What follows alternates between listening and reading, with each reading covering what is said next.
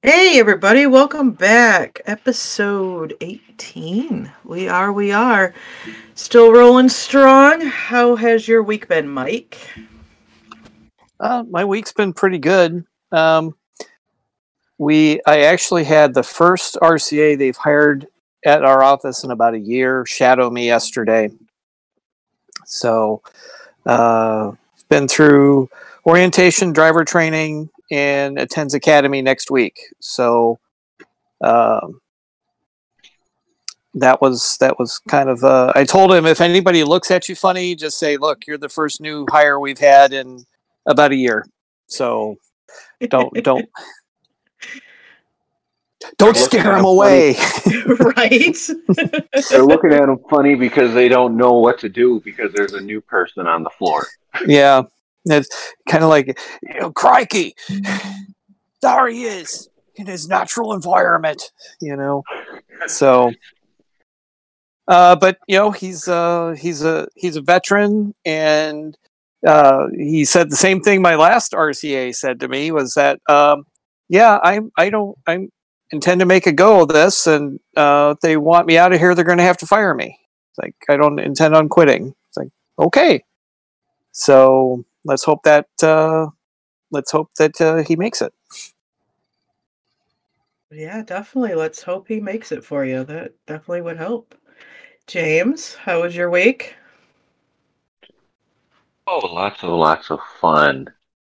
Got into a fight with the supervisor, solving that, and then dealing with carrier questions still over the rec system and helping people understand the stuff, which most people don't even understand as it is. And, trying to keep the peace and keep people from jumping the gun on things, so to speak. So it's been a lot of fun. I felt like I've been juggling about 5 swords, 3 chainsaws, and 2 flaming arrows at the same time. I know that feeling. I do. I started OJTing one of the new RCAs this week, and I did it in the non-standard way, just for the fact that I was already scheduled to run this route through Wednesday, and I'm like, well, he's subbing on it, just throw him with me, we'll start training him. And they had been casing for about 3 days, so they were familiar with the case. So once he pulled down all by himself, he loaded the truck all by himself. We took DPS to the street, and he delivered the whole entire route Friday. Didn't want to take a break, didn't want to switch seats, and we got back at, I don't know, about 5:15. So actually, that was really, really good. We need to give him a hand. Need to give him a hand for that one, definitely. Yes. Yeah. So Well, Saturday. Just for perspective, yeah. How long would it take you to run just that route? Just that route on the day that we had the mail that we had on Friday, I probably would have been back around 3:30. That's excellent. Yep. Yes. If he was only 2 hours behind, yes. doing most of the work himself, yes, that is excellent. That and taking DPS to the street too, first day out on the gate. So Saturday being, people's J Day, K days, I didn't have anybody to take the aux route for me. So because he did so well on Friday, I asked him, I said, would you be comfortable taking a portion of the route out by yourself? And he's like, I think I could probably do that. I said, okay. I said, I'll let you choose what part of the route you want to take. Because the first half has, you're up and down US 23, and you've got several CBUs, which are still kind of confusing them a little bit. And then we got one condos where there's 10 buildings and four units per building, and they each have their own mailbox that are, you'll have 501 on top, 502 on the bottom, so each unit has its own mailbox. They're just in a big row grouped together. And so that kind of confused him a little bit. I got to teach him to look at the actual unit numbers and not the individual street address. But so he's like, well, I'll take that back end after all the CBUs. I said, that's fine. So I ran the front half and my aux route, and he was back and gone before I was. I got him out of the office. He was ready to hit the street about 5 minutes to 10, and the postmaster went out to check on him when she was leaving for the day, and he was probably within about a half hour had left of the route. If I was running it, about a half hour, so I would give him about 45 minutes left of the route to go at 1:45. She texted me and let me know where he was at, because I said, here's my phone number. If you need me, call me. He's like, oh, I'll probably call you. Never heard once from him. And I got back at 2:45, and he was done and gone, and the few things that he did bring back were already recased up. Well, good on him. Yeah. So, That's a keeper. We're giving him Monday off. If he wants to move to a big city. We're giving him Monday off, and Tuesday he's going to come back, and I'm going to have him run the whole route again on his own while I ride in the back on the jump seat. And due to the family stuff, he may just be completely on his own on Wednesday. So, but I think he will be fine. He is he's a keeper at this point. And then, not this week, but the following week, I'll start training the other one on the street. So that's been my week for the most part. And then we got another one in the pipeline coming down too. So I'll be busy training people for a little while. Josh, how was your week? Well, for the most part, it was good until Thursday when the car I was using died. Apparently, the timing chain jumped and messed with the tensioner, and they're saying they're pretty sure there's internal engine damage, but the shop I got towed to didn't want to open it and look just in case, so they didn't extend the damage. So I got to get it towed to a shop that deals with engine repair. Gotcha. Which was my sister-in-law's car, because my car, there was an issue with it back in, I think, November, December, and where the rod went through the block, and, well, yeah, that needs a whole new engine. Yeah, at that point you just get another car. Well, I got it. Today's prices. Right. Well, I get it. Fine-ish until, this past Thursday. The RCA that I did have that seemed pseudo-promising, other than them putting her on city routes. Apparently, I heard allegedly they let her go, partly because of a couple of things. One of which was no call, no show for Amazon Sunday at the Hub station. So. That's never good. Nope. All right, Bill. Bill, the stage is yours. I had a wonderful week. I mean, weather was nice here. The management is outstanding. The carrier's dedication to being on the job on time every day is just wonderful. Life couldn't be any better. And when I get off the psychotropic drugs I'm on, I'll tell you the real story. I was going to say, it's amazing that you can speak so clearly with your tongue so deeply in your cheek. It's nailed to the roof of my mouth right now. No, and I want to thank Kristen for giving me the floor here. After the podcast on Wednesday, it's been bothering me. All the subject matter on Facebook groups, the Rural Carrier Associates, the Rural Carriers, the REX programs and everything. And this is my pet peeve about the union. Number one, most people don't understand how a union functions, and they think it's only there for them. It's for the whole. It protects the individual, but it's there for the whole. It's not for your benefits, not for my benefit. It's for the craft's benefit. Now, to start on my main grief about this is all the negative comments in regards to what's going on. A, if you are not in the union and you are on one of these websites, shut the hell up. If you don't register to vote, don't complain about the politicians. If you're not part of the union, then you're not part of the solution. And if you say nothing gets done, that's because you're not willing to put your ass out there like we do every week, every day. And some of us go further than we really need to, but we want to help you protect yourself. So if you don't have the money to pay the dues, then there's something wrong with your finances. And I understand there are situations where, single parents are out there, car repair bills, car replacement bills.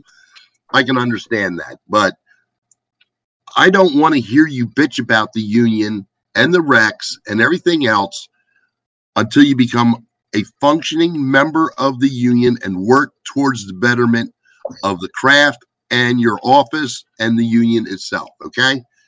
So just shut the hell up. As far as the union members are concerned, we discussed resolutions. Now's the time to discuss your national delegates. Stop picking the names you know. If you have state people that are good, then elect them to go to this national convention. If you have a good ADR, elect them to go to the national convention.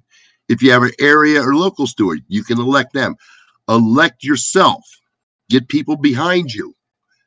The thing of it is that as we were, Kristen and myself specifically, and Josh, on a previous podcast, we understood that you can't work from the outside. And that's why we didn't jeopardize our positions in the union by remaining with that podcast. You only can affect change from the inside. Mm-hmm. The only way you can currently affect change is to get people who are at the national convention to vote along the lines that are similar to your views, what you see to be changed, what needs to be changed. And it doesn't have to be specifically geared towards your personal interests, but what's in your office, or how carriers are treated, or how management is disciplined, or how the contract is enforced. Vote for people who are going to represent the views of the craft. Ballots will be mailed out soon. You'll be able to elect these people, vote for these people, and then your state, whichever state you're living in, based on the number of employees, will get a percentage of them to send to the national convention. Don't send people who are just names to you. And for God's sakes, don't vote for retirees who have no interest in what your job is and hasn't been for the past 10 years. There are some retirees in Pennsylvania. We have Wild Bill McGinley, who every year at every convention, at every regional convention and seminar, turns around and rents out a room, aka suite, and puts up a dry erase board or even a flip chart for all the things to be addressed. Now, there's somebody I can be supportive of. Mm-hmm. The rest of them are there for free vacations. They go see their friends from yesteryear. They have no horse in the race except for a vacation, and to support those who grant them the vacations. Put people in power who represent the people, and vote the people in power out who represent themselves.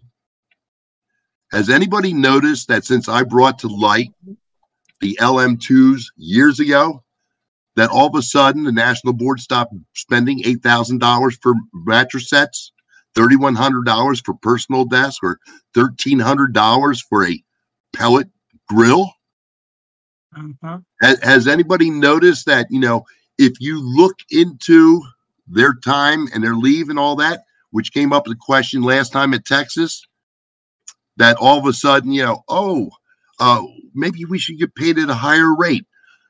I'm requesting from our current Secretary Treasurer the payoff figures for Clifford and David, because you're going to sit there and piss yourselves when you see a $500,000 payout for somebody who's had accumulated almost 300 days of leave at $500+ a day. And y'all voted for it because he made it sound like such a sweet deal for the craft. Well, for the union per se, because we can't afford to carry over all this debt that we are going to owe in the future. So let's bump the money up and pay most of it out now. I want to see those figures because, boys and girls, most of those people on the national board, except for the newly elected ones, are millionaires, multi-millionaires off of your dimes. And I'm sick and tired of it. That's my rant. That's my rave. I'm done. Thank you, Bill. I know you had some, but yeah, it's, and I give you, I second on Wild Bill there. I got a nice little fist bump from him after walking out of the caucus room he was in when I did my little caucus tour. Not all retirees are there for a party. There are some that are still very active and wanting to help the craft, but that number is not as high as, yeah, that's all I'm going to say about that. Well, you have to consider when my state sends 26% of its delegates as retirees to the national convention, something's wrong. Something's very wrong. Yeah, it's and I noticed, I wasn't sure if I was going to say this, but along the lines of Bill's thing there, at the end of the resolutions episode this past week, I had told everybody, do your homework and go download those convention proceedings and give them a read, because you could download 2022 and 2019. It was locked out yesterday, the convention proceedings, when I went to go in there and pull up 2019's. So I've got all the hard copies. I do have 2022's downloaded, and I think I had a hard copy of 2019 at one time, but through moving and everything, it may probably disappeared on me. So yeah, as of last night, it was locked out. I haven't tried it today, so unless they're updating the website again, just putting it out there that it was. I just tried to pull it up, and it's not letting me in either. Yeah, so. Okay, I was just going to look for it. So if you're listening, guys, hi, how you doing?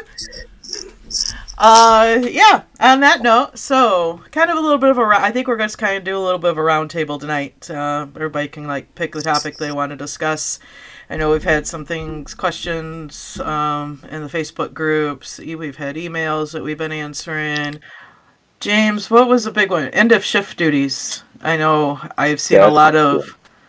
Was that the one you wanted to talk about tonight? Yeah, this is the big one, and I actually just recently saw another post about it, about postmasters telling people that they can't do do more than 5 minutes at the end of shift duties and stuff like that, and it's not right. It is incorrect. They are instructing you improperly. The PO 603 is the defining regulation for postal carriers in the rural craft. It's the rural carrier duties and responsibilities. And for that, there is section 4 of the PO 603 that tells you all of your end of shift duties and everything you need to do at the end of your shift. And of course, it's been updated a little bit with the rec stuff to add the DPM and LTM systems, but there is so many different things you have to do at the end of your shift, and I'm trying to actually pull it up right now as I'm talking about it, that, you have to do multiple different things to cover your end of shift duties as a carrier. You have to put your times on your 4240, which is your time record. If your PM or your supervisor is putting in the times from your scanner and not putting them in from your 4240, they're doing it wrong. If you took breaks, at this time is when you write down the entire accrued time of your breaks on your 4240.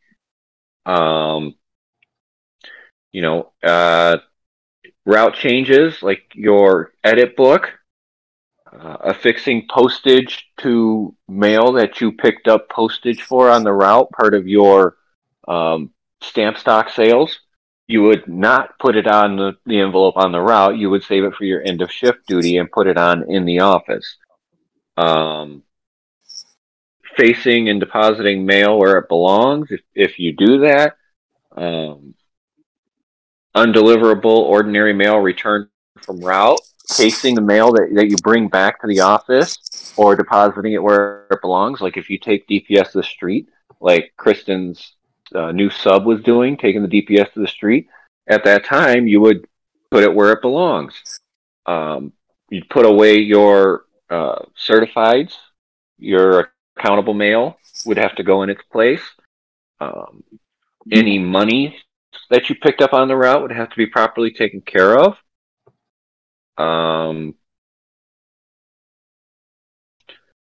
Hang on.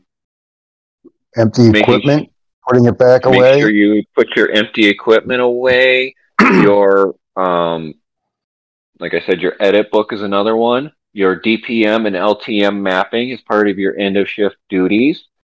Doing your case labels, when you get new labels for your case, that is an end of shift duty. Maintaining your case, putting up your PARS labels, however you do your forwards in your case, whether you put them on the forward card or you put the name on the case with the label maker, all of that stuff is part of your end of shift duties.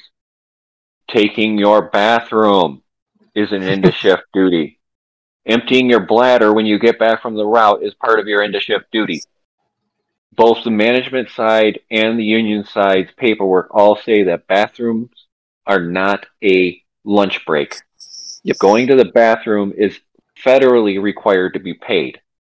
And both the union and the post office have put that in their quick reference guides and their other materials that involve recs and all this other stuff. And if I could interject, there's also a step 4 grievance settlement that says that as well to back that up. Exactly. So there's all other paperwork that backs that up as well. The other thing talks with management. If management wants to have an investigative interview, or if they want to issue discipline, or if you have to file a grievance, that is an end of shift duty on the end of shift clock. You don't go into anything else, just your return to DU and start doing all this work. Once you get done with all of that, then you can either go into PM casing or clock out, but you have to do all of this before you switch to PM casing or clock out for the day. This is time on your evaluation. This gets averaged out over the year, but this is your time to be put on your evaluation. And if you aren't doing these things on the end of your shift, you're leaving money on the table for the post office. And that is my opinion. I can only give you my opinion here. I don't represent anybody, but I want you guys to succeed rural carrier to rural carrier here. Even if you are, I'm going to kind of step aside here and say, even if you are a non-dues paying member, you are still my brother or sister in the craft. You still need to do this stuff. You still need to learn this stuff. You still need to know about this stuff. And I understand some people cannot afford it. I know that if I was in a different situation than I am right now, I might not be able to afford it. I mean, cost of cars alone, we just talked about that previously with Chris when other people were talking. The cost of cars has gone so high that maybe some people could go, well, that $32 or $32 I pay the union or whatever you pay the union would be better spent on me being able to afford to get to my postal job because I'm on table 2, step 1, lost a lot of money from my RCA days, and now I'm a regular carrier and can't afford some of the luxuries I used to have when I was an RCA. But we're all in this together, and everything we can learn from each other through whatever means possible to stick together is the best way we can do this. And learning all the duties, all the scans, use the aftermath and carrier discretion for ideas of what you can do for those, as well as your end of shift duties. Everything you can do that is listed in our paperwork to help your evaluation, you need to be doing. It's no longer, oh, well, we have this 2-week count where everything that gets counted matters, and the rest of the year we can just do whatever we want.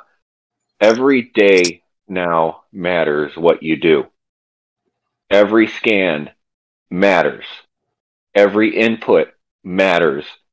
And everything you do on straight time matters.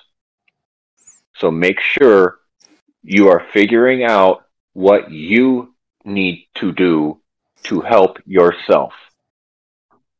Because your casemate may be able to give you an opinion, but it is, of course, carrier discretion on their route, what they want to do. And supposedly, we can figure this out together. Sorry, I had to throw the 2 drinking game words in there. And I'll throw the floor back to you. Okay, now there's another thing that was brought up is we have, especially, and I know I hear similar in my office, especially with the one route that lost the most, the coverage factor. I get this, so I'm only going to deliver at 68% of my route, and I'm done. Because that's all they say that I deliver. There are carriers out there saying, well, if I don't have DPS, I'm not stopping, even if a flag's up or they have flats. Your coverage factor is based off of more than just DPS. It's also based off of the breadcrumbs in the scanner. And is there one more thing, guys? Your digitally processed nonlinear mail. Yes. So, don't just deliver what you have DPS for. That is not going to help you out one bit. I've also seen carriers saying, well, I'm going to stop at every box. Well, that's up to you. Again, that's your carrier discretion. Flag is up. My postmaster said that if she catches carriers doing that when there's not a flag up or mail being delivered, and my postmaster does do route inspections, and she catches you doing that, she will immediately remove you from the route for falsifying data. There's management that will do that to you. They will come out and they inspect your route, and if they see you doing something that you're not supposed to be doing, they could immediately remove you from the route for a gross viation. And then the union stewards have to step up for that. That being in an emergency placement for that, it's a felony. Yeah. You're falsifying a government document. That's a felony. Yeah. Guys, just do your job. There were integrity scans, okay? Yes. Integrity scans are falsifying, and they do that every day. Yes. As National has stated in the past at conferences and conventions, integrity scans are not a thing, but management still tries to make them a thing. But what I'm going to tell you guys is the flag is up, stop at the box. If you have flats, stop at the box, not just if you have DPS. Come on, guys. Just all I'm going to say is just do your jobs the way you've always done your job. You might have a few extra scans to put in there with a few extra trips to doors or a postage due or, something of that. But when it comes to just tossing the mail, do it the same way you've always done it. Where some of these numbers, again, until they actually give us the black and white data, we don't even have the answers for what this stuff is, unfortunately. And it's, it affects us just as much as the rest of you guys out there. So please, if a flag is up, stop at the box.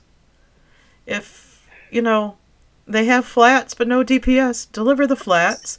I, for one, am not wanting to track that shit all the way back to the office with me and having to recase it hoping they have DPS the next day. No, just deliver the mail. Yeah. Absolutely. And that's also delaying the mail, too. That's delaying the mail. Exactly. Which is another offense. Yep. And let me put this out there about that coverage factor. That coverage factor is, yes, based on digitally processed mail. That includes the NLM mail that comes in, the little bundles and stuff like that. But it is not all the mail that you are counted for that day. You are also counted for your factor from the mini mail survey for the raw mail each day. You're also factored for the flats. You're factored for everything that's on your 4241M is factored in for that day. So even though you may not have the coverage factor that you're actually delivering, it's factored in elsewhere on your 4241M. So saying that the coverage factor is the basis of how much money you get paid to deliver the mail on the route is completely false, because it's factored in elsewhere on your 4241M. Just do the right thing because it's the right thing to do. We pride ourselves about giving a damn about our customers and making sure our customers get the best service possible. The management above our postmasters, and maybe some of our postmasters, probably doesn't give a damn about the customers. They just care about the numbers on a spreadsheet because that's all they see. They don't come out to the field and meet the customers that meet us every day at the mailbox and say, "Hi, how you doing? Are you staying cool on a hot day? Are you staying warm on a cold day?" kind of thing. They aren't out there checking on us and making sure that our customers are being treated with dignity and respect like we treat them with. Right. It's our job to take care of our people. Yeah, I just don't get this. And I saw some people trying to justify this on social media, going back to my coverage factor is only 75%, so I'm only going to cover 75% of my route, or deliver 75% of my route, or I'm not going to pick up outgoing mail. Folks, I just don't get why. I get why people are upset about their evaluations. Believe me, I understand, and there's a lot of stuff going on with this. But why the hell are you wanting to take this out on your customers? Why the hell are you going to make them suffer because we're having this battle with the post office right now? Definitely not the customer's fault. It's not their fault. In fact, if people stop sending mail, we wouldn't. It's one of those old things. If people stop sending mail, we wouldn't have a job, and then where would we be? But we can't depend on Amazon. Can't. No, they could decide. They could form a partnership with. They're doing their own now, but they could form some partnership. They could buy out FedEx or UPS or DHL or somebody. And all of a sudden, all that Amazon would go away. Then where would we be? Temu. Yeah, Temu. Oh my God. it's funny because I right before the Super Bowl, I started seeing ads. I started getting stuff from Temu in my parcels, and then they had an ad on the Super Bowl. I thought, I'm already starting to see that stuff. Oh yeah, and don't forget about Wish and Alibaba. Is Wish still a thing? I think Temu A little took bit. over I still Wish, see ads but for them. yeah, you still. I still get those little tiny little packets once in a great while, but yeah, Temu. That's always the thing is your Amazon queens. All of a sudden, your next thing you know, they discovered Temu. Yeah. I was just gonna throw in a quote. Talking about that, I had a box from them that was like 2 feet by 2 feet by 3 feet the other day. Like, I didn't know they had anything that large. I actually saw a box. I was like, really? They use boxes? Everything else comes in the poly bags. But go ahead, Mike. Finish what you were saying. No, I was just saying just to finish up my thought. There's I don't remember which team he coached for, but a professional basketball coach. One of his big things to his players, and one of the things he always just stressed is just do your job. That's it. That's all we can ask from each other is just do your job and have some integrity. That's it. And if I can go back to my original rant in regards to the non-union paying members, folks, you have to realize that being my shop steward, that in March of 2021, I started monthly reminders to start scanning, start recording, doing everything that they were supposed to. We had the handouts back then before management was even aware of it. So you had a 2-year lead in on this situation coming to head. And I explained the importance of this to you. And here's the thing about the non-union members that, I provided information for because, okay, they bid on a route and they get it. And somebody comes in behind them who's a union member and they have no clue whether or not these people had the information to do all their scans that they should have been doing for over 2 years, and whether or not the route is properly evaluated. So I wanted to make sure every carrier in our office had the opportunity to maximize their paycheck, to make sure they were getting paid for everything they were doing. And yet, union or non-union individuals were crying about the 6 scans. Folks, the 6 scans was the minimal view that you should have had in regards to your evaluation. It's only worth 5 seconds. It's the bare minimum for your evaluation. Yes. There you go. So don't tell me about the 6 scans. Don't tell me about not putting the WSH or the WSS in there, or the box holders or anything else. I purposely held up my wallet and the scanner and told them, if it goes in here, you get it in your wallet. If you don't put it in the scanner, you're not getting paid. You can't make it any simpler than that. You're giving the money back to the post office is what you're doing. Yeah, and they're gladly taking it too. All right, we had a question come on Messenger yesterday. I believe it's on the 4241M. I didn't have one in front of me to look it up, but they want an explanation on the OOR, out of route drive walk. I got that. All right, go ahead. Of course I do. Yeah. So the OOR, out of route, is 100% your delivery to the door. It is your time. It's your drive time from your mailbox to your park point, and then it's your walk time from your park point straight line to the door point you plotted. And the drive time is through the speed matrix, the distance from the mailbox to your park point, and then standard walk time from the park point to the door and back. That's all it is. That is your out of route part of that. So you are getting paid to drive to your park point. You are getting paid to walk from your park point to your front door.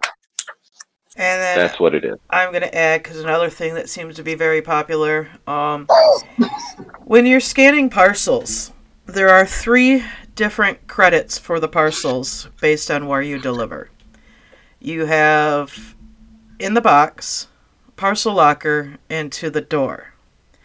Now the big question arises on garage, other location, front desk, etc. Anything outside of to the door, parcel locker, or mailbox gives you to the door credit. So the delivered in person, whether they met you out at the mailbox or halfway up the driveway, if you delivered at the garage or at another location because they requested it to be dropped around the back door or put in a bin that they have because of the weather, or they don't want people coming up to the door. I know I've got a few of those. Those all give you to the door credit on where you pinpointed the door during your mapping.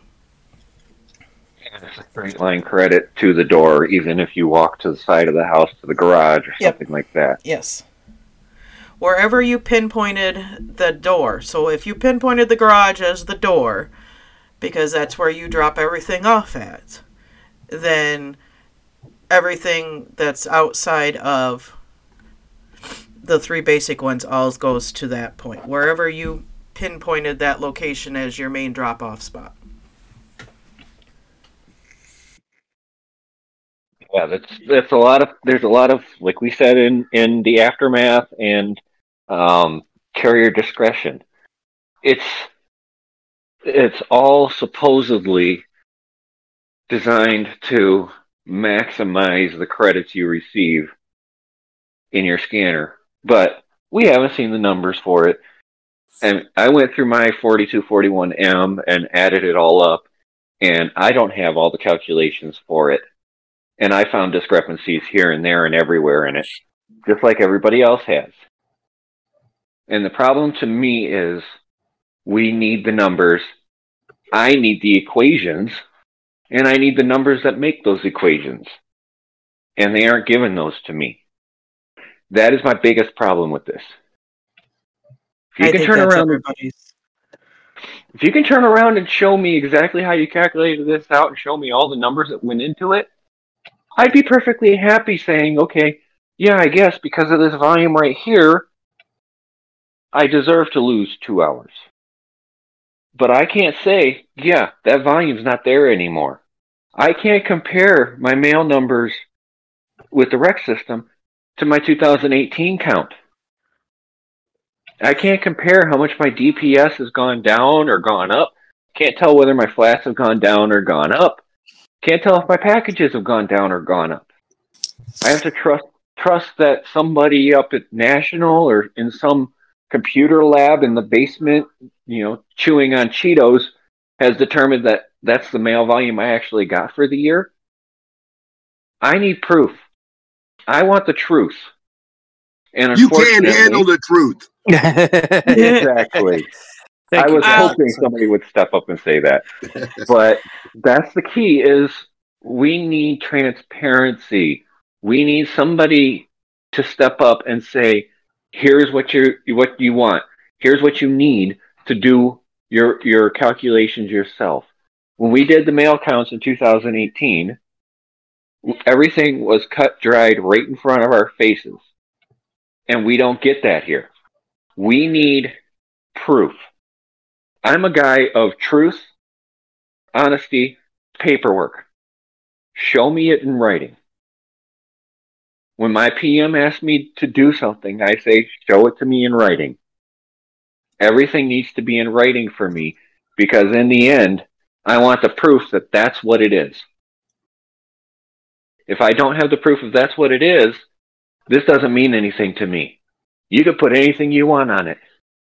But if you could show me, hey, all this all this correlates to this, correlates to this, correlates to this, I'm more apt to believe you. Anybody agree, disagree? Also, I'm going to add on. I do agree with you. I'm going to add on, because this has been another hot topic on the social medias. Logging in under the city carrier side and looking at the how am I doing option. Yep. The how am I doing option on the city side has absolutely nothing to do with the rural side. Therefore, is not going to be a reflection of what you're doing that day. It is not a rural side program. It's specifically for the city side and is not an accurate measure of anything based on a rural. I think we should reach out to, if any of our city carrier brethren and sisters have how that's figured out for them and can get it to us, how that actually works for them, we'd appreciate that information so we can actually pass it on to our rural carrier brothers and sisters. Because I would love to know how their program works. I mean, I have seen city carriers go into it, and it has hard braking and fast acceleration, and they're on a walking route. and they got flagged with hard braking and fast acceleration, and they're walking. Well, that's what I was trying to. Take away their jetpacks. That's when I was trying to get away from the Chihuahua. That's the fast acceleration. Yeah. The German Shepherd jumped the fence and came after me. That's where your satchel and dog spray come in. And the parcel count from there and in the review my entries, and then I forget there was one other spot that you can look. I can't remember where it is now that I actually looked that up. Had 3 different numbers for the parcel count. Yep, because the review entries is all scans, pickups, drop-offs, carrier pickup requests, manifest forms. Right. Anything you scan, if you scan the red plum scan there at the beginning of the week, that goes in there too. Right, that's what I'm saying. So, I know that number will be, on a day-to-day basis, will be a few off, but like I said, I can't remember where the third place. Well, load truck actually goes in there too. I don't use it, but that function's turned off in my scanner right now, so along with the look ahead. So, not that I usually use either of those options anyway, but I'm going to say, segueing from what you were saying about in writing,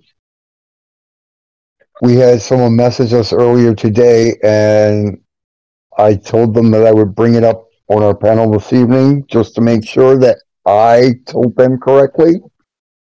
They were inquiring about the signing the guarantee for 2080 with the high option.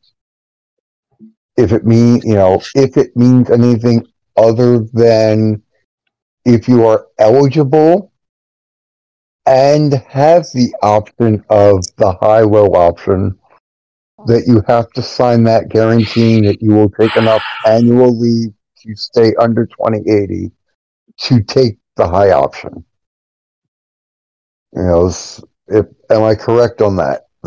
That's the only thing that represents, that you're signing that you will take enough leave to stay under 2080 hours to allow you to take that high option if you're eligible and it's an option for you from the way your route ended up. I do believe that is correct. Bill? I would agree with that. Yeah. Okay. Like I said, I was 98% sure, but I wanted to make sure that I did not give the incorrect information to this person, and I told them I would make sure we discussed it this evening. I would add to that is you would take enough leave, whether it be annual leave or leave without pay. They will make you take days off without pay to stay under 2080. And not that I would condone it, but I know people have used sick leave to accomplish that same.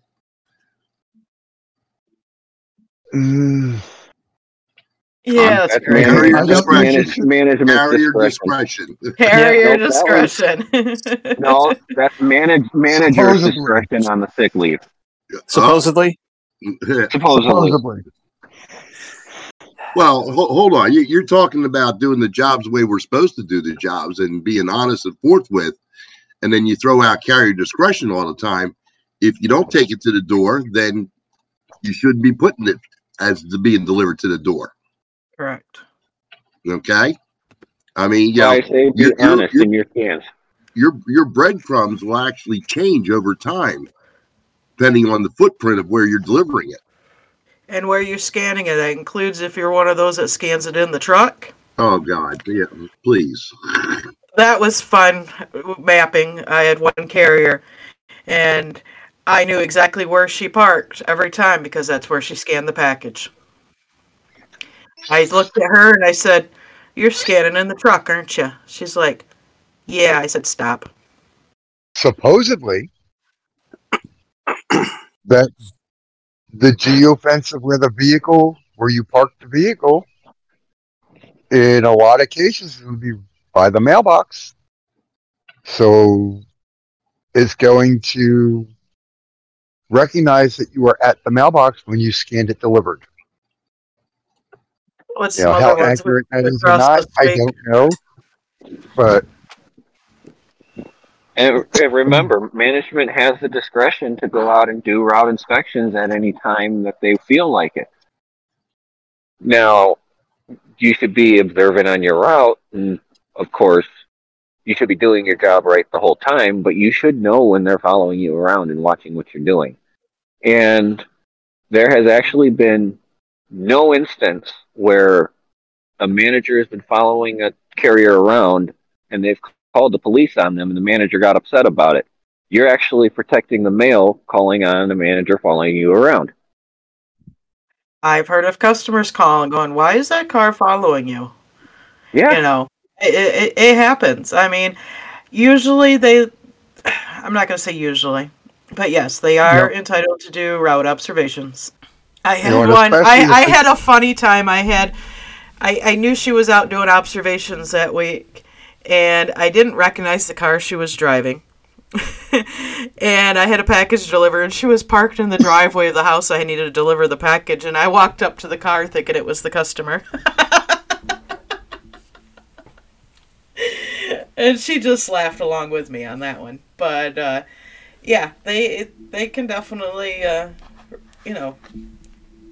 anytime. So and it doesn't necessarily have to be your local management. It could be management from a nearby office.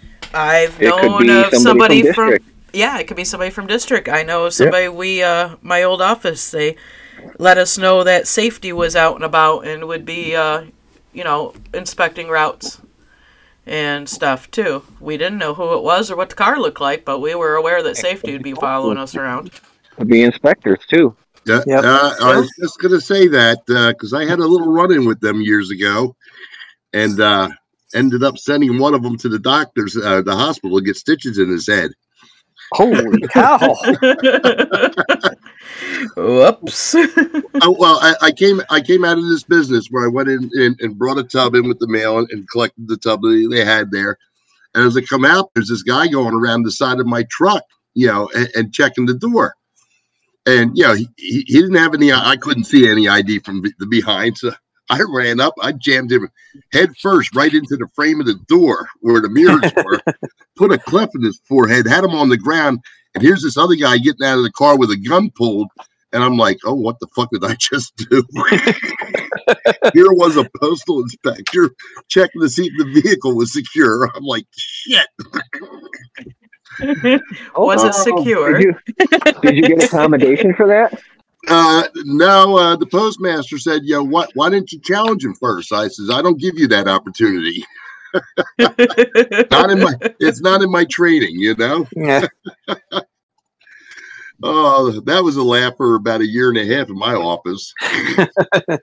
Don't go near Bill's truck. Oh, he was nice enough about it. You know, he says, it's the first time that's ever happened to me. And I said, well, me too. Yeah. Yeah. Right, No. Yeah, our job here is to invigorate you and make you care about your job more than you already do. Yeah. We want you to care about what you do and where you're going in this job, because now it's up to you how this job takes care of you. And we want you to succeed just as much as we want to succeed ourselves. Some of us lost money. Some of us gained money. Some of us stayed the same. But we're all here for you, to give you the hand up in your career here in the rural craft. So anything we can do to help you, let us know. Because we don't care if you're in Michigan or North Carolina or Florida, South Dakota, North Dakota, or even Hawaii. We're here for you guys. Or Puerto Rico. Let's not forget about our carriers down there. And there are carriers in Puerto Rico and other U.S. territories, as well as our carriers that serve our military bases. Yep. I want the rural route in Guam.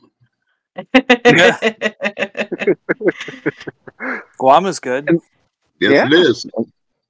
That's why we're so passionate. That's why we're so passionate. That's why we bring our attitudes and our extreme voices to this, is because we care. No matter where you are on the chain, whether you are a current rural carrier or even a retired carrier, you're still a rural carrier to us. And we may say things that upset you, but we hope you take that anger that you get from us upsetting you and put it towards bettering the craft. Because that's what this whole thing is about, bettering the craft. Exactly. I mean, we all don't agree with each other all the time, but we know that we're all in this together for everybody. And, you know, that's exactly what we're trying to do. And to get, you know, be active. If you are, you know, you're questioning everything, be active. You know, even if you can't go to the conferences and the convention, you can still vote for those delegates that are going to represent you. And like Bill stated earlier, and I've stated it in past episodes, do your homework on those nominees. Because, you know, that's where the votes come in on the floor, are those delegates that you send to convention. Those are the people that are casting that vote on your behalf for national officers, for resolutions. You know, they're the ones that are up there objecting to resolutions to get clarification or say, no, this won't help, or yes, this will help, or, you know, they're the ones arguing at the microphone over resolutions. You know, they're the ones voting for national officers. They're the ones that are sitting on a Thursday night during caucus till 10, 11 o'clock at night listening to every one of those candidates that are running for office. And trust me, Thursday nights are rough. I have sat through caucuses as a delegate, as an alternate delegate, and I have walked through caucus as a candidate. Thursday nights are brutal. You know, and that's, you know, I'm going to put this out here on, you know, yes, the pictures that you see that are posted on social media, the banquet and everybody sitting together at night drinking and laughing and the partying, you know, yeah, they put those ones out there because it's showing everybody having a good time, but that's our way of relaxing after we've been on a convention room floor for the day. Winding down after a brain meld of business. I mean, I go home after a week at convention more exhausted than I was, you know, working 60 hours a week during Christmas as the only RCA in the building. Because it's a mental overload. How many times during convention did we break for or when we finished for the evening, were all the food places at the convention site closed? Yeah. You know, it's like, you know, it's a good thing I had some stuff to eat in my room, because otherwise I wouldn't have had anything to eat until the next morning at breakfast. Mm-hmm. You know. I had a room full of first timers with me at convention this last year, and one of the reasons why I drove, and those that helped me unload my car and take everything up to the room. I mean, I had coolers, I had bags and boxes of snacks, and coolers of stuff, both alcoholic and non-alcoholic. But because you're not necessarily going to have a meal when you get done. And Friday nights, the last night. Yeah. I'm at Grand Rapids, went until it was just 9:00 at night by the time we got out of there, because you go until you're done. And the other thing is the site they had in Orlando didn't allow for outside food deliveries. Yeah. So you couldn't call up a DoorDash or Grubhub or the local pizza joint and have something dropped off. You had to buy stuff from their from their food court. Or whatever. Or go off-site if you had a car to go get food. I mean, we did that one night. We went to Wawa to get some food. Wawa. Yeah. But, yeah, it's, you don't have that luxury everywhere you go of being able to order in. So, yeah, you take stuff. And, it's... Yeah, that's what they post. They post the pictures of everybody having a good time, because that's what they want to portray, is we're all having a great time here. And I get the animosity you get from others saying you're just going to party. The after parties is the wind down. Trust me, that is the wind down from the brain melt of the day. I'm going to just say this. From the state convention that I went to, my butt was sore after that one. Josh, and that wasn't even as long as national. Josh compared national to state on steroids. Yeah. I seen the times you guys were talking online and stuff about it, and I'm going, you guys are just getting out of that? Yeah. Holy cow. Yeah. Oh hell! And then after that, you spend 2 hours carousing in a bar or outside, just still talking to people. I mean, then you're getting up at 6 a.m. Trying to get a shower with 3 other people in the room. Oh, sorry, I didn't mean to bring that up, Kristen.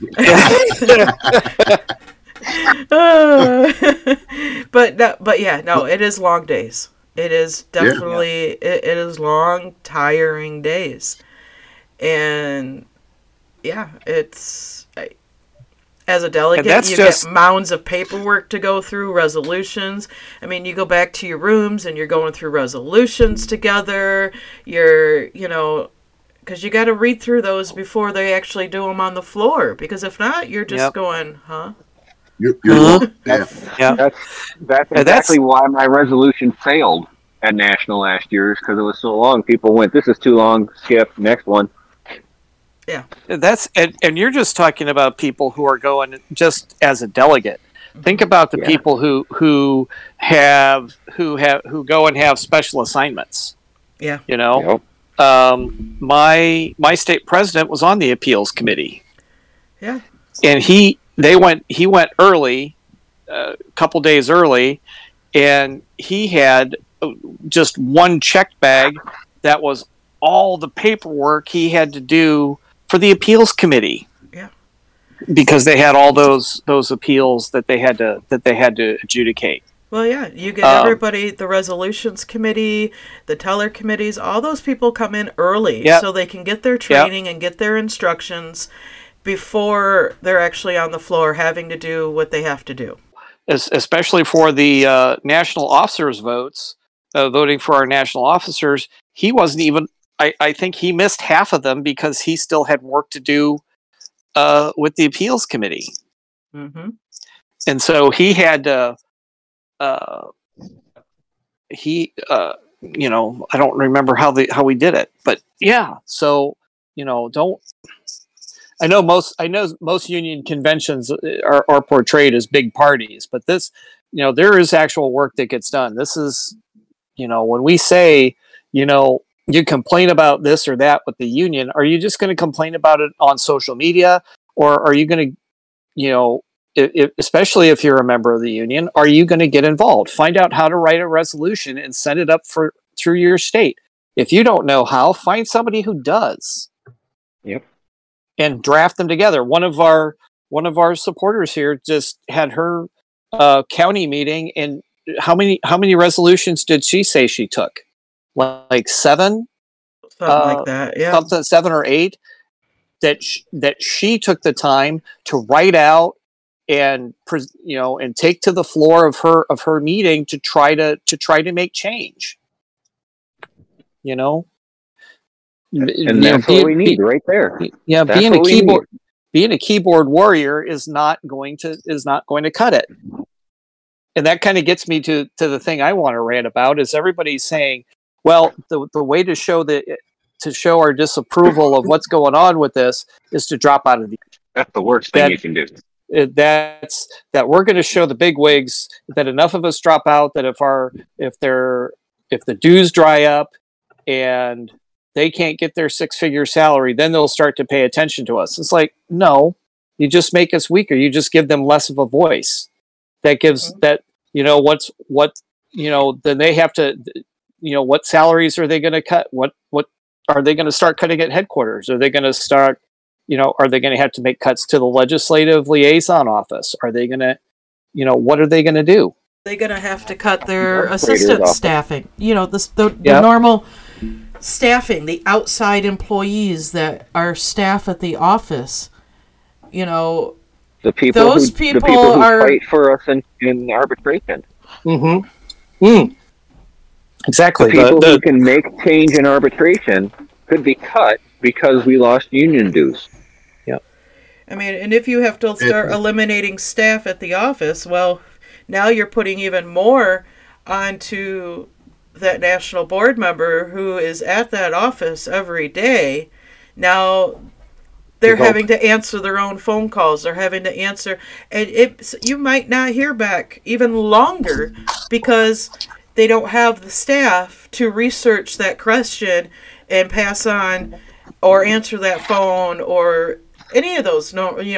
Putting the files together. I mean, you're looking at even longer days. You're looking at even more work for everybody. Mm-hmm. It's not just. And even if you think them answering that phone every time you call is a benefit to the union, if they're working on your project and then somebody else calls in and they have to say, well, I'm working on this one project, I'll get to yours as soon as I can. How many projects are they going to have to stack up while they're working on the one project for another carrier? Or how many projects are going to get shuffled into the pile and not taken care of for a couple of years because they're now a one-man show working on it when they used to have 5 people working on different things. Mm-hmm. Yeah, the union is us. The union is everybody. It doesn't matter if you are dues paying or non-dues paying. We are all the Rural Carriers Union. We are all the voice of reason in our offices. We are the voice of the contract. We are the voice of the rules and regulations of the post office in our office. It is our job as rural carriers to stand up for this craft. And I don't care if you are a non-dues paying member. If you see management doing something wrong, correct it. And if you can't get it corrected, grieve it. It doesn't matter if you're dues paying or non-dues paying. As a union steward, the union steward is supposed to defend you as if you are a dues paying member, even if you're a non-dues paying member.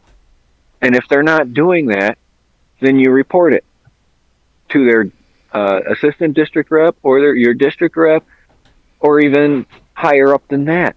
But start at the lowest level. You want to solve everything at the lowest level. It's the same with grievances. You solve grievances at the lowest level possible. Or if But you need to start doing your research, start learning your craft, and excel at your craft. That's the only way we can keep going forward with this, is if everyone starts looking and excelling at their craft. And sometimes you can resolve a situation before even having to file a grievance. Not in all situations and not with all management.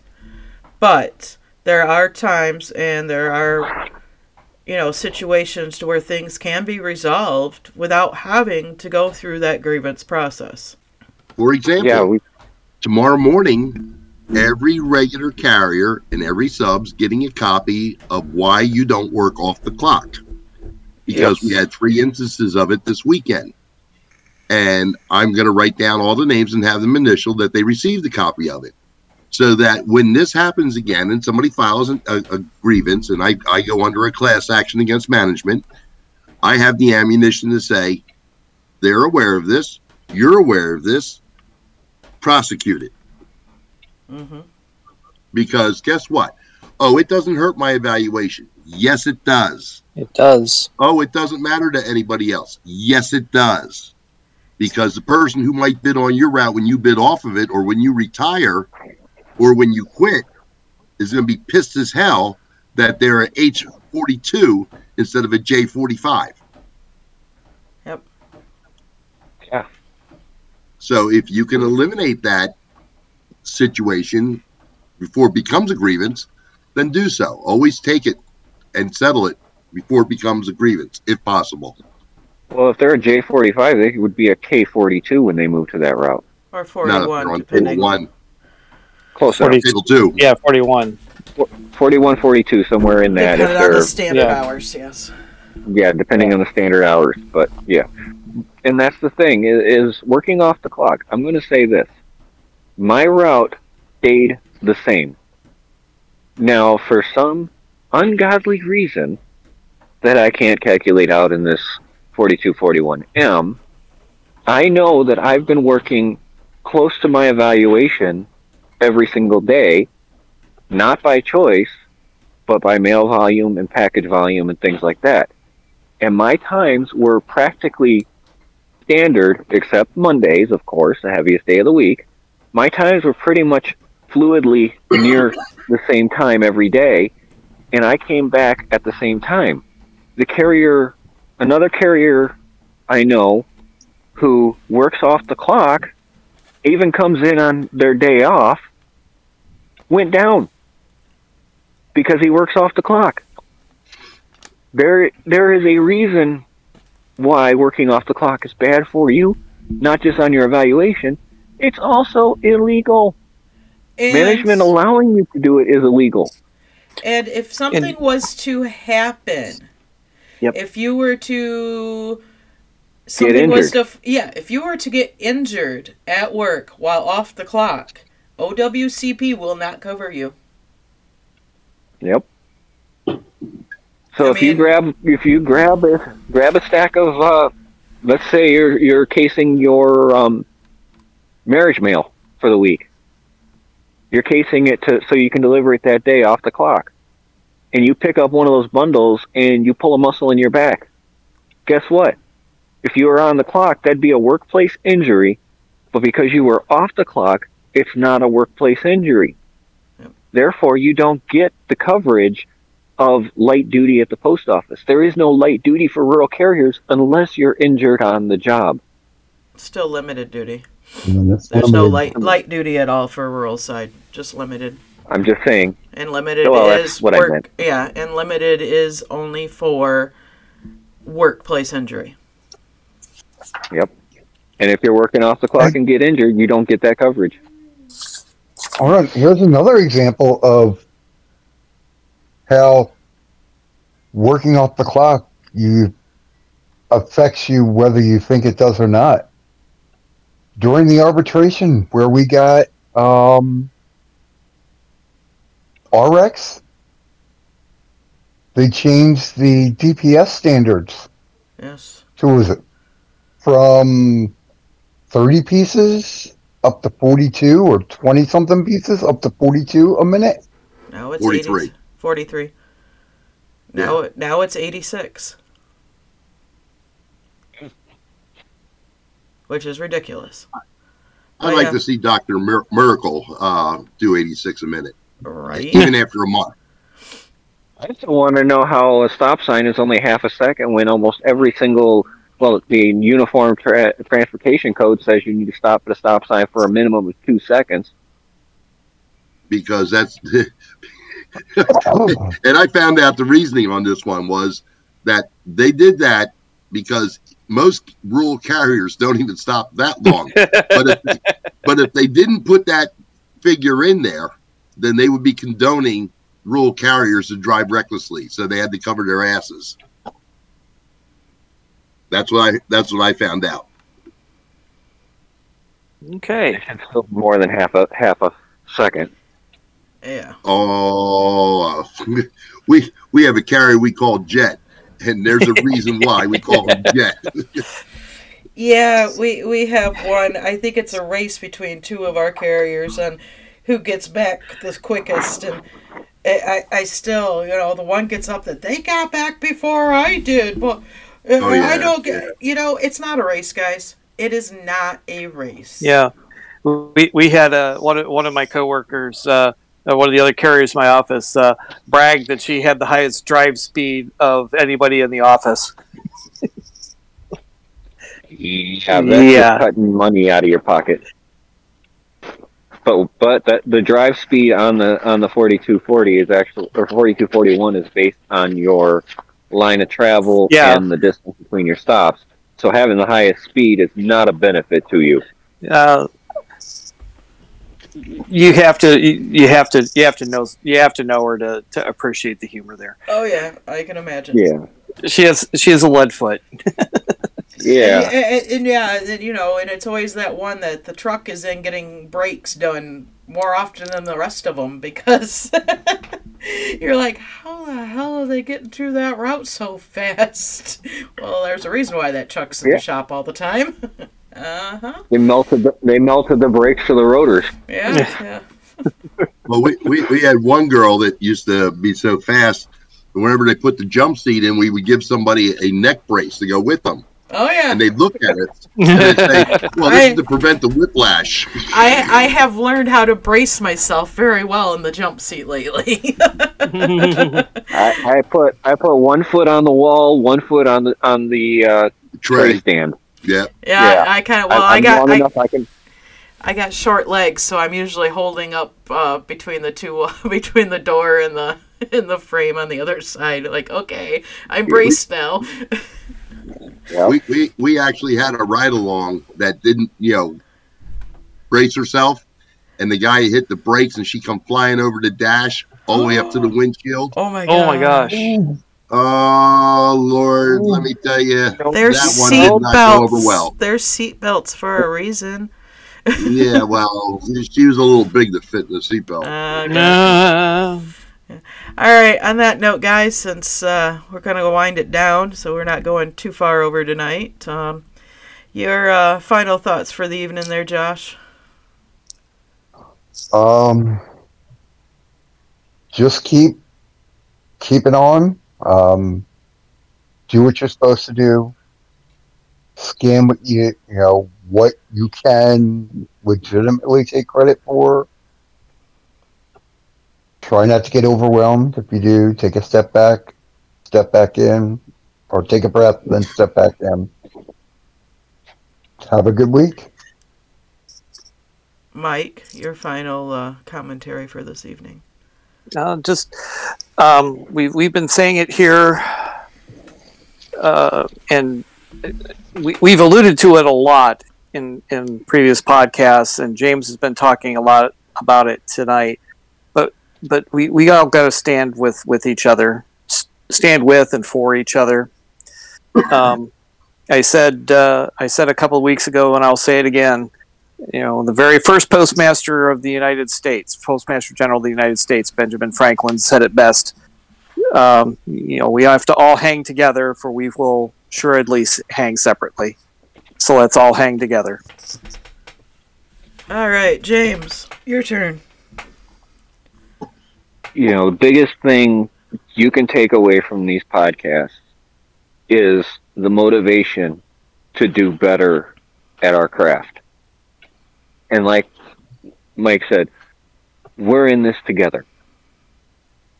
Thick or thin, high evaluation, low evaluation, it doesn't matter. We are all one craft, one group, brothers and sisters, fighting for the same thing, which is fair pay at a good job, at a good benefits job. And we need you to step up with us and be part of the change this union needs, the change the union wants, and be that member that takes the time to understand how to better themselves in the craft. Because without this craft, and without each and every person in it, there is no rural carrier. Step up and help us help you. Thank you. Bill? Well, aside from my opening rant in regards to union, non-union members, I'd just like to point out to the fact that in my office, I represent everybody equally. If management's in the wrong, I go to bat for you. Whether I like you personally or not, whether you're union or not, it doesn't matter. I'm your defense attorney, okay? And I go to bat with a big piece of lumber because I can't stand the way management tries to bully people. So whether you're in the union or not, you get the same representation from me. Whether I like you or not, you get the same representation because of the fact that I'm defending the craft. And as long as I do that job, nobody can ever say, well, Bill doesn't like me or we don't get along. Yeah, I don't care. I set aside all personal likes and dislikes when it comes to defending the craft. That's what I'm paid to do. That's what I do. And nobody does it better than me. I mean, I file more paperwork than the Brazilian rainforest cut down, okay? Thank God for laser printers. I still want to get you a crown that says Grievance King on it. I mean, that's just my goal. But, in all truth, folks, the job will pay you for the effort you put into it. If you don't put any effort into it, then you can't expect much, okay? And you're doing a disservice to yourself, to your family, to the craft, and to the person who follows behind you. And that's not fair. Nothing else in the world. I always try to be fair. And I want everybody to get as much as possible they can out of their career. I want them to be able to go home every night safely. You're the most important delivery of the day. And enjoy the efforts that you had and the opportunity that you have to provide for your family and for yourself for future. And that future will only get better as long as you participate, as long as you get involved, and as long as you put some effort into the opportunity presented to you. And all you have to do is reach out and grab it. That's all you have to do. If you don't know something, guess what? Ask somebody. We're right there. We're willing to help you. There's people in your office that you can't talk to. There's people in the office you can talk to. And if nothing else, there are plenty of websites with social media to seek help, to seek information, to get educated. Put some effort into your job. What was that? You also have access to your district reps and union representatives aside from your office. Yes. But, folks, make the effort. Go out there, have a good week, be safe, carry your discretion, but but don't overdo it.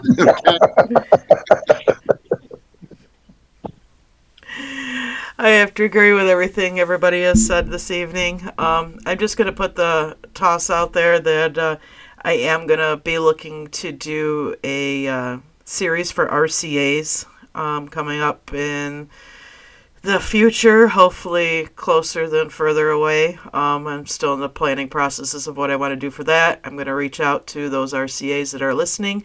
If you want to be involved, please send us a message, and I'll get back to you on that and see where we're going to go from there. But on that note, everybody have a safe Monday tomorrow, and we'll be back next week. And remember, carrier discretion. Have a good night, everybody.